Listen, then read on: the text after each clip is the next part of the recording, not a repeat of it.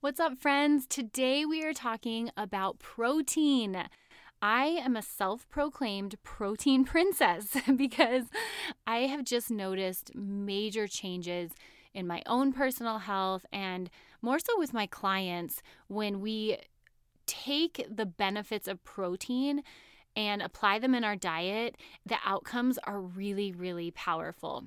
I think this is a topic that's really diverse and there's a lot of parts to it. Like when I teach sports nutrition at the university, I spend at least an hour on proteins alone. So I'm going to try to cram in for you guys just the basics and some high-level information on protein and how you guys can make some changes in your diet to maximize the benefits of protein. I'm going to be talking about the importance of quality, how to decide which types of protein are best for you and your body and your goals, the quantity, how much do we eat, and then the timing, because protein timing is important.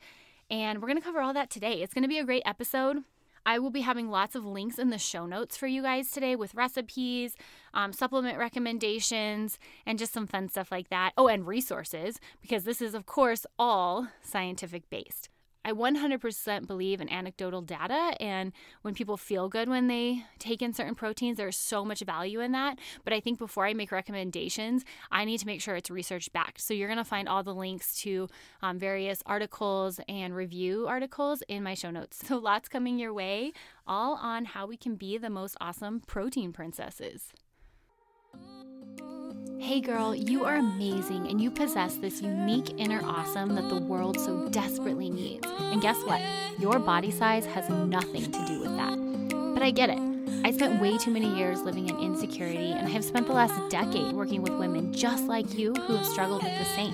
And when it comes down to it, I think our amazingness becomes all too easily eclipsed by two things: body bullying, which in turn impacts how we take care of our body.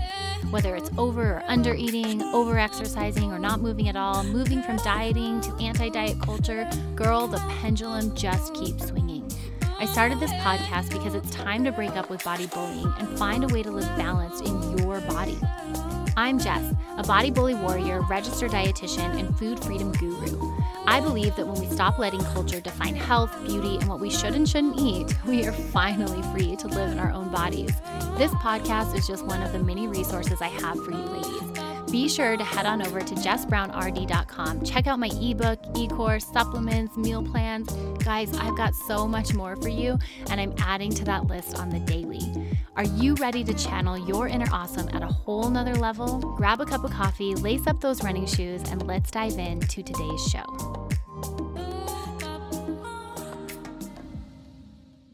Okay, before we dive into quality, quantity, and timing, I just want to give an overview of what exactly proteins are and the role they play in our body. Most of us know that protein is what builds our muscle and our strength.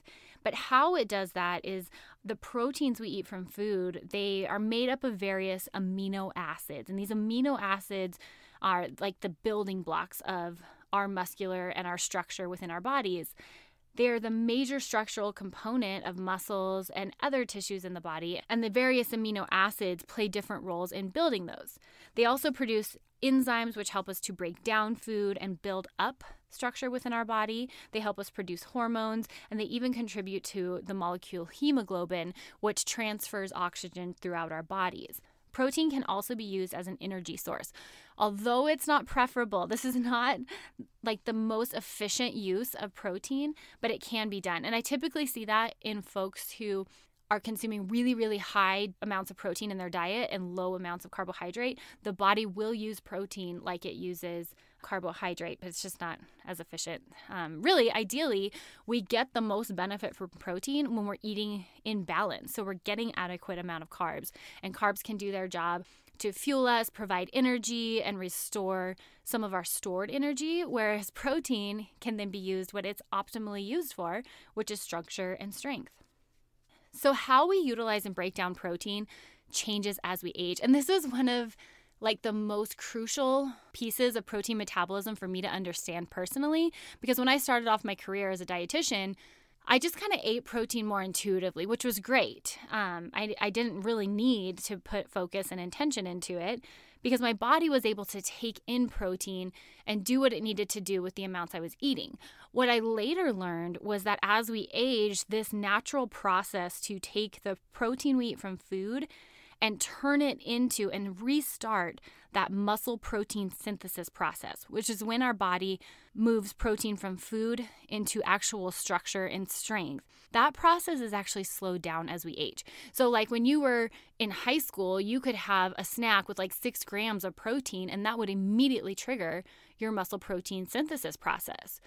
As you age and get older, and by older, because I know that's a totally relative term, I mean pushing like 30s and moving up into our 40s and 50s, when hormones start to shift, we see a change in how the body takes that protein in and triggers muscle protein synthesis. So now in my mid 30s, oh my gosh, wait, no, I think I'm in my upper 30s now. That's funny. I hear 40s are the best, so I'm looking forward to those. But now at this age, I can't have that 6 grams of protein and it trigger that same muscle protein synthesis process. Like I have to have a larger dose, more like 20 to 30 grams to get that process triggered and to get the maximum benefits of protein. So it changes with age. And I noticed that because it was really post-baby when I was in my early 30s and I returned to exercise, I was just doing my thing, intuitively eating protein, and I realized that, I came across this study and this research, so I implemented it in my diet, and it was pretty outstanding. And this is something I'd been recommending for years, but I'd never done it personally. And it was really, really cool to see the change and how giving myself those like boluses of protein or those protein loads at one time instead of, just like little bits here and there, really hitting at least 20 grams per meal, it did change my muscle strength and the results that I saw from my workout. So it was pretty cool. But what I want to talk about is breaking protein down and helping to navigate quality of protein, quantity of protein, and timing of protein. So let's first talk about protein quality. Now, to understand protein quality, one thing we need to first break down is that there are different types of amino acids that make up protein. So there are 20 different types of amino acids, and of those 29 are what we call essential, meaning we have to eat them and get them from our diet because our body cannot internally make them.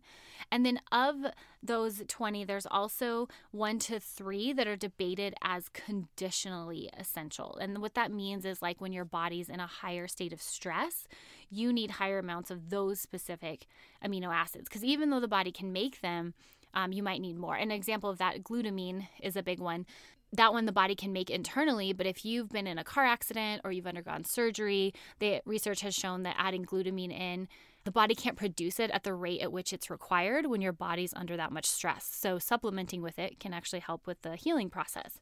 And then we have non-essential amino acids, and those are the ones that your body can make on its own. It can make from the essential amino acids that you consume in your diet. So we don't need to rely on food alone to get those non-essential amino acids. Now, protein quality, it's going to primarily be determined based on the completeness of the essential amino acid profile of that protein. So animal proteins tend to have all the essential amino acids in each of them. So like chicken and beef, they contain all the essential amino acids and are therefore deemed a high quality protein. Eggs are another one, and low-fat milk. These are also great protein choices that are complete proteins. And then they're really rich in a specific amino acid called leucine. Now, leucine is one of the proteins that turns on that muscle regrowth and repair process. And so as you get older, looking at high quality proteins is going to be really powerful because we want to turn that process on that doesn't turn on as easily the older we get. I'm just totally like, that's what she said. Anyways, okay, bad joke there. Or maybe it was a funny one. I don't know. I'm sitting here by myself and sometimes things are funny to me. So let me know if you LOL'd to that one. Or if I'm crazy, just ignore me. Okay, so we're looking at quality of protein. Now, one of the things about deeming a protein high quality is it's only testing for the amino acid profile and then how biologically available it is to the body, meaning how effectively does your body take that protein in and break it down. One of the things it doesn't consider is how that protein impacts your gut. So for example, whey protein and egg protein. These are two proteins that are highly, highly available to the body and are deemed like gold standards when it comes to protein quality.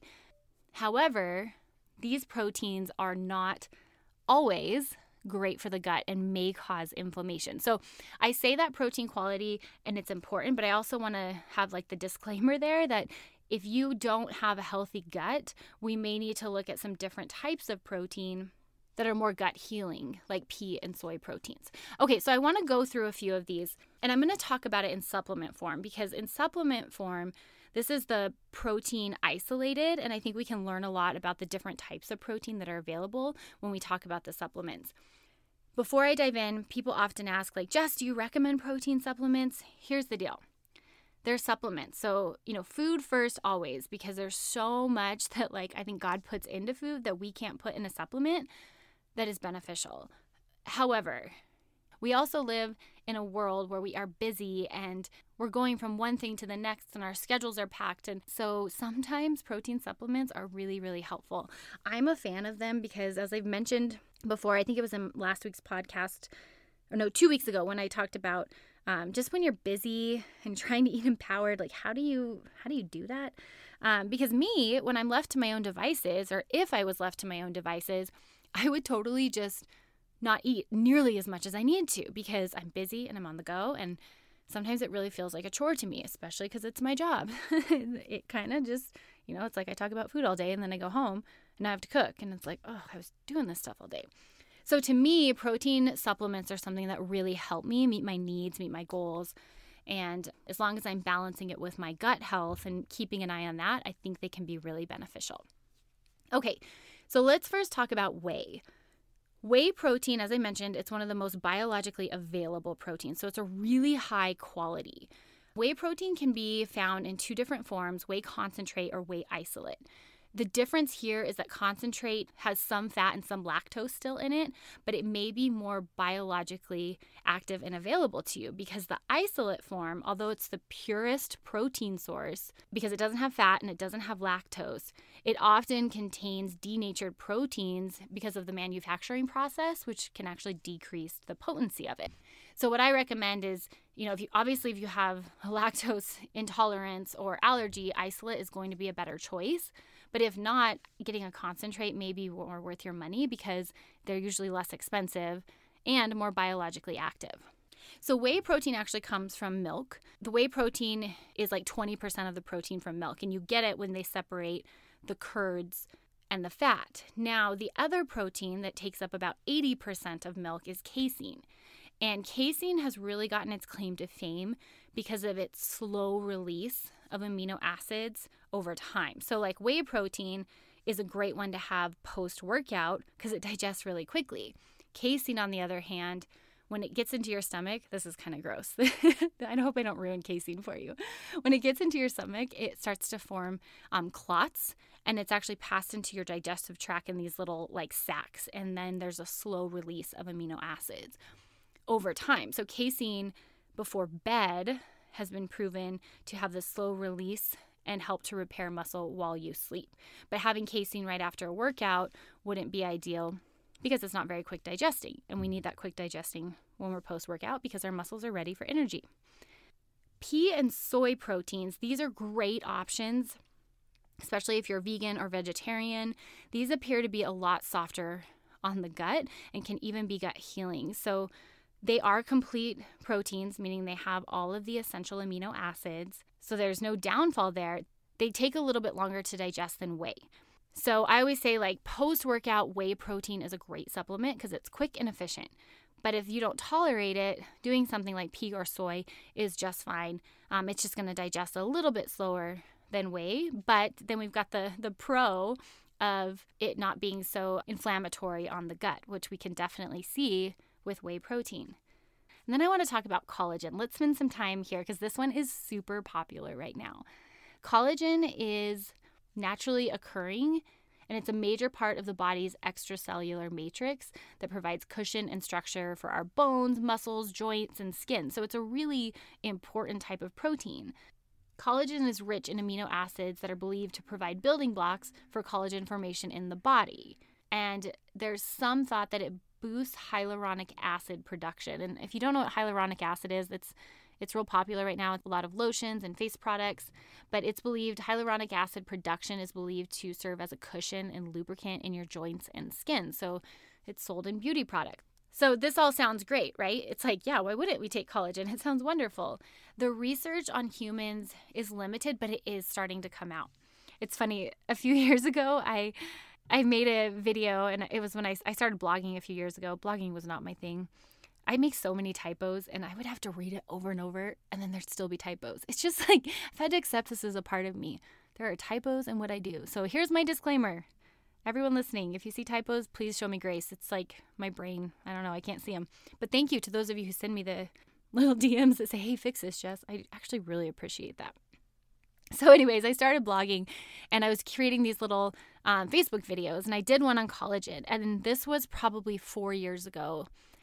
And at the time, there really wasn't a lot of human research with collagen and how it affects our skin and some of the claims that we see on the collagen sold in the beauty aisle. So my sister was also taking collagen at the time, and I totally made fun of her. And I feel so bad because now the research is coming out and she was right. So here is my public apology to you, sister. I'm sorry I mocked you for putting collagen in your coffee. You were just ahead of your time. I did look at a review that was published back in 2019, and this discussed 6 different human studies where they found an increase in skin hydration for people who supplemented with it. It was about 10 grams of collagen powder per day, or 10 grams of collagen protein per day. Of course, there were tons of limitations, so it's not proven yet, but at least it's moved from the animal models into human studies, and we're seeing some of the benefits. One area that is really interesting and something that's becoming more and more popular and accepted is collagen use in injury prevention. Now, this is really cool. And this is going to be not so much the collagen protein, but actually gelatin protein, which is a very similar amino acid profile as collagen.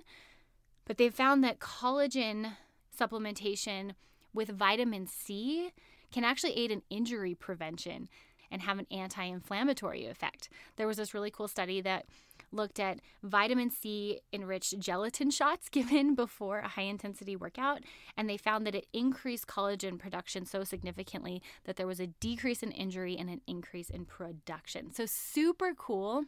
Let's all make vitamin C gelatin shots before our next HIIT workout. How does that sound for a good time? And then the other type of protein I wanted to touch on was branched chain amino acids. So branched chain amino acids are really popular, especially for before and after workouts. They are naturally occurring in a lot of foods, especially animal proteins, and they're really popular for a few reasons. They play specific metabolic and physiological roles in terms of protein synthesis and turnover, signaling pathways. We know that they're involved in the synthesis of neurotransmitters and even energy production. One of my favorite facts about branched chain amino acids is that they're actually metabolized, or they can be metabolized directly in the muscles. So while other amino acids have to go through a more extensive process and be metabolized through the liver, branched chain amino acids can actually pull their power directly in your muscles. And this is going to be more important for people who exercise because we're utilizing more of those branched chain amino acids, or BCAAs, while we're working out. So there's a lot of benefit to supplementing with them before or during a workout. And some of that has to do with there's a lot of less perceived exertion when we supplement with BCAAs before a workout. Like, it just feels like the workout's easier. And a lot of that has to do with the fact that we're giving our body the tools and capacity to engage in the exercise more efficiently because they can be digested right there in the muscle. Now, as a female, 7 to 14 days before our period, we go into PMS mode, right? And all you ladies out there know what I'm talking about. We all feel it in slightly different ways. But supplementing with branched chain amino acids specifically during that week before your period can help to combat some of the fatigue that we feel. And I call it the, I don't want to do anything week, the I give up on life week. BCAAs could definitely help keep us going and keep us pushing ourselves on our workouts when we're physiologically not feeling quite so energetic. Okay, so that's a very brief overview of different types of protein. So when it comes to protein quality, we really want to look at getting high quality lean cuts of animal products, animal proteins at our meals. We want to look at, if our body tolerates eggs, incorporating eggs where we can. Eggs are also great because they contain lecithin, which is a wonderful fat that is involved in brain development and basically brain lubrication. And then also looking at plant-based proteins like soy, legumes, beans. These are going to have gut building benefits in addition to protein because we get the fibrous tissue that's going to interact just awesome with our microbiome.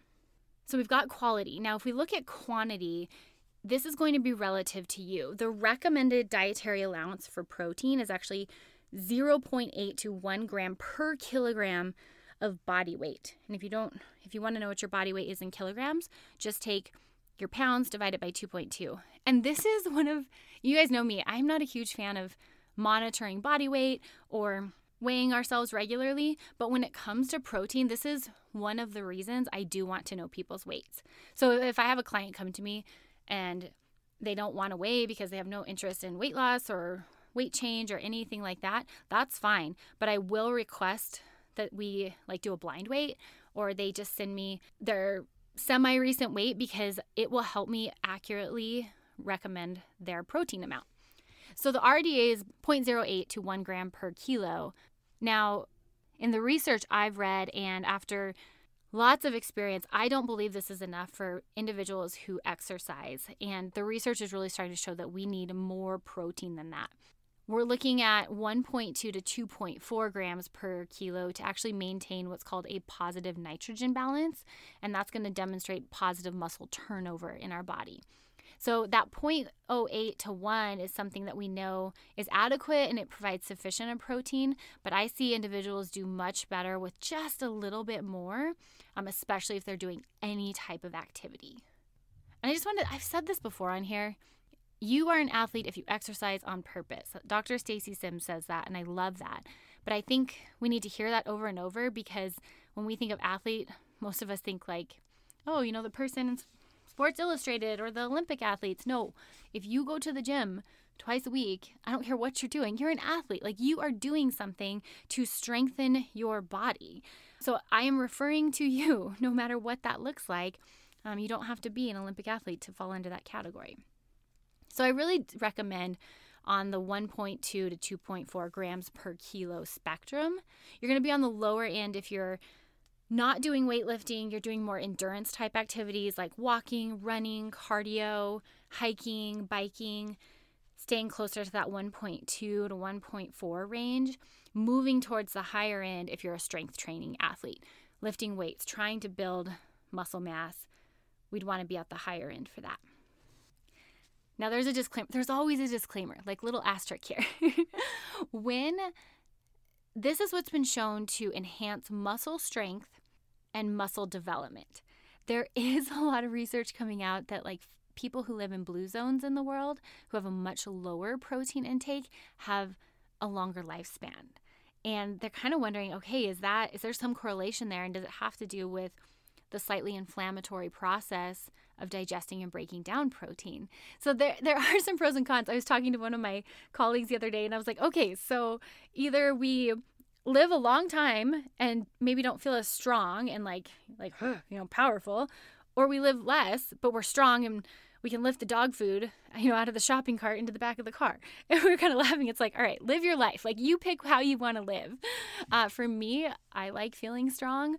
The dog food thing, that's a real story. The day I could pick that 40-pound bag of dog food out of the bottom of the shopping cart and put it in the back of my car, that was a proud moment for me. And I don't ever want to go back. I'm kind of stubborn about it now. I was actually telling my husband, we were going camping, so I went and bought a bunch of drinks and I had to carry them. And the guy on the way out was like, oh, ma'am, can I help you with that? And I was like, no. I can do this. I wasn't offended. What a sweetheart that he was going to help me. But I just, I have this thing now where I'm like, no, I am strong. I am capable. I'm so much stronger than I look. So anyways, we do have to weigh that. Higher protein will get you more results, but it's also kind of this trade-off of we don't know if long-term it might be more inflammatory. And that's where you have to filter this information through your values and what's important to you and what you're after. So the last piece that I want to talk about is protein timing. There are thresholds at which a person can effectively digest and utilize protein. So what we know is, like, most people, when they come see me and I do a diet recall, it's like they have oatmeal for breakfast, maybe a sandwich or a salad for lunch, and then they have steak and potatoes for dinner. So it's like this low protein, moderate protein, and then through the roof protein for dinner. And it's this skewed distribution.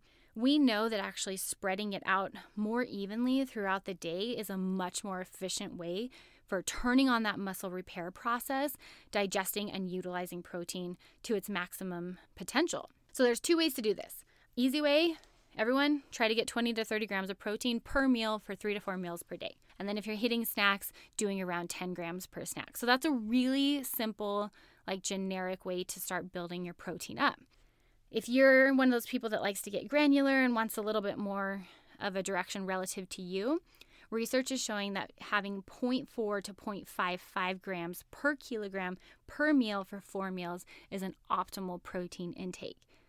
And then adding at least 20 grams for post-workout. So what's really cool is, like, you kind of figure out your total daily intake and then figure out what that would be. And then take, okay, my 0.4 to 0.55 grams per kilogram per meal, and then compare the two. And it's like, okay, do I need to have 3 meals or 4 meals? But you can play with those numbers and get your target. This is like one of the number series things that I nerd out about when I'm working with clients, is like helping them figure out their target proteins for each meal. Because then once we figure it out, they know going into every meal, okay, I need 20 grams. I need 32 grams. I need, whatever. It's just a really great number to know to help you eat intentionally. Now, so these are going to be our ideal targets and something to shoot for most of the time. But of course, we're empowered eaters. So that means we're going to have meals where we don't hit these numbers or these targets. And that's okay, because we're filtering it through our values. And sometimes my values call for nachos with my friends that do not meet my 32 grams of targeted protein in that meal.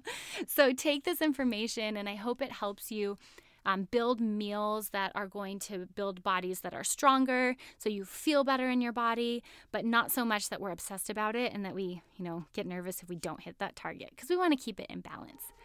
Okay, shout out to all my protein princesses out there. I'm really excited for your guys' feedback. Let me know if you have any other questions, because protein's a hot topic. There's so many rabbit holes we could go down, and it's one that I think it's fun. I just, it's nutrition. I nerd out about this stuff. All right, have a wonderful day. Cheers and happy protein eating. Thank you so much for joining me today. I hope it strengthened your food journey and empowered you to live boldly in your body. Real quick, sister, before you go, if you liked today's episode, the best way you can thank me is head on over to iTunes, Fuel Her Awesome Podcast, leave a review and subscribe. Then take a screenshot and share it on your social media. Don't forget to tag me at Jess Brown RD. And if you're looking for more resources, be sure to check out my website, jessbrownrd.com. I've got info on my e-course, Fuel Her Awesome Food Foundations, my 10-step ebook on how to beat body bullying, and so much more. I cannot wait to chat with you babes again. Until next time, cheers and happy eating.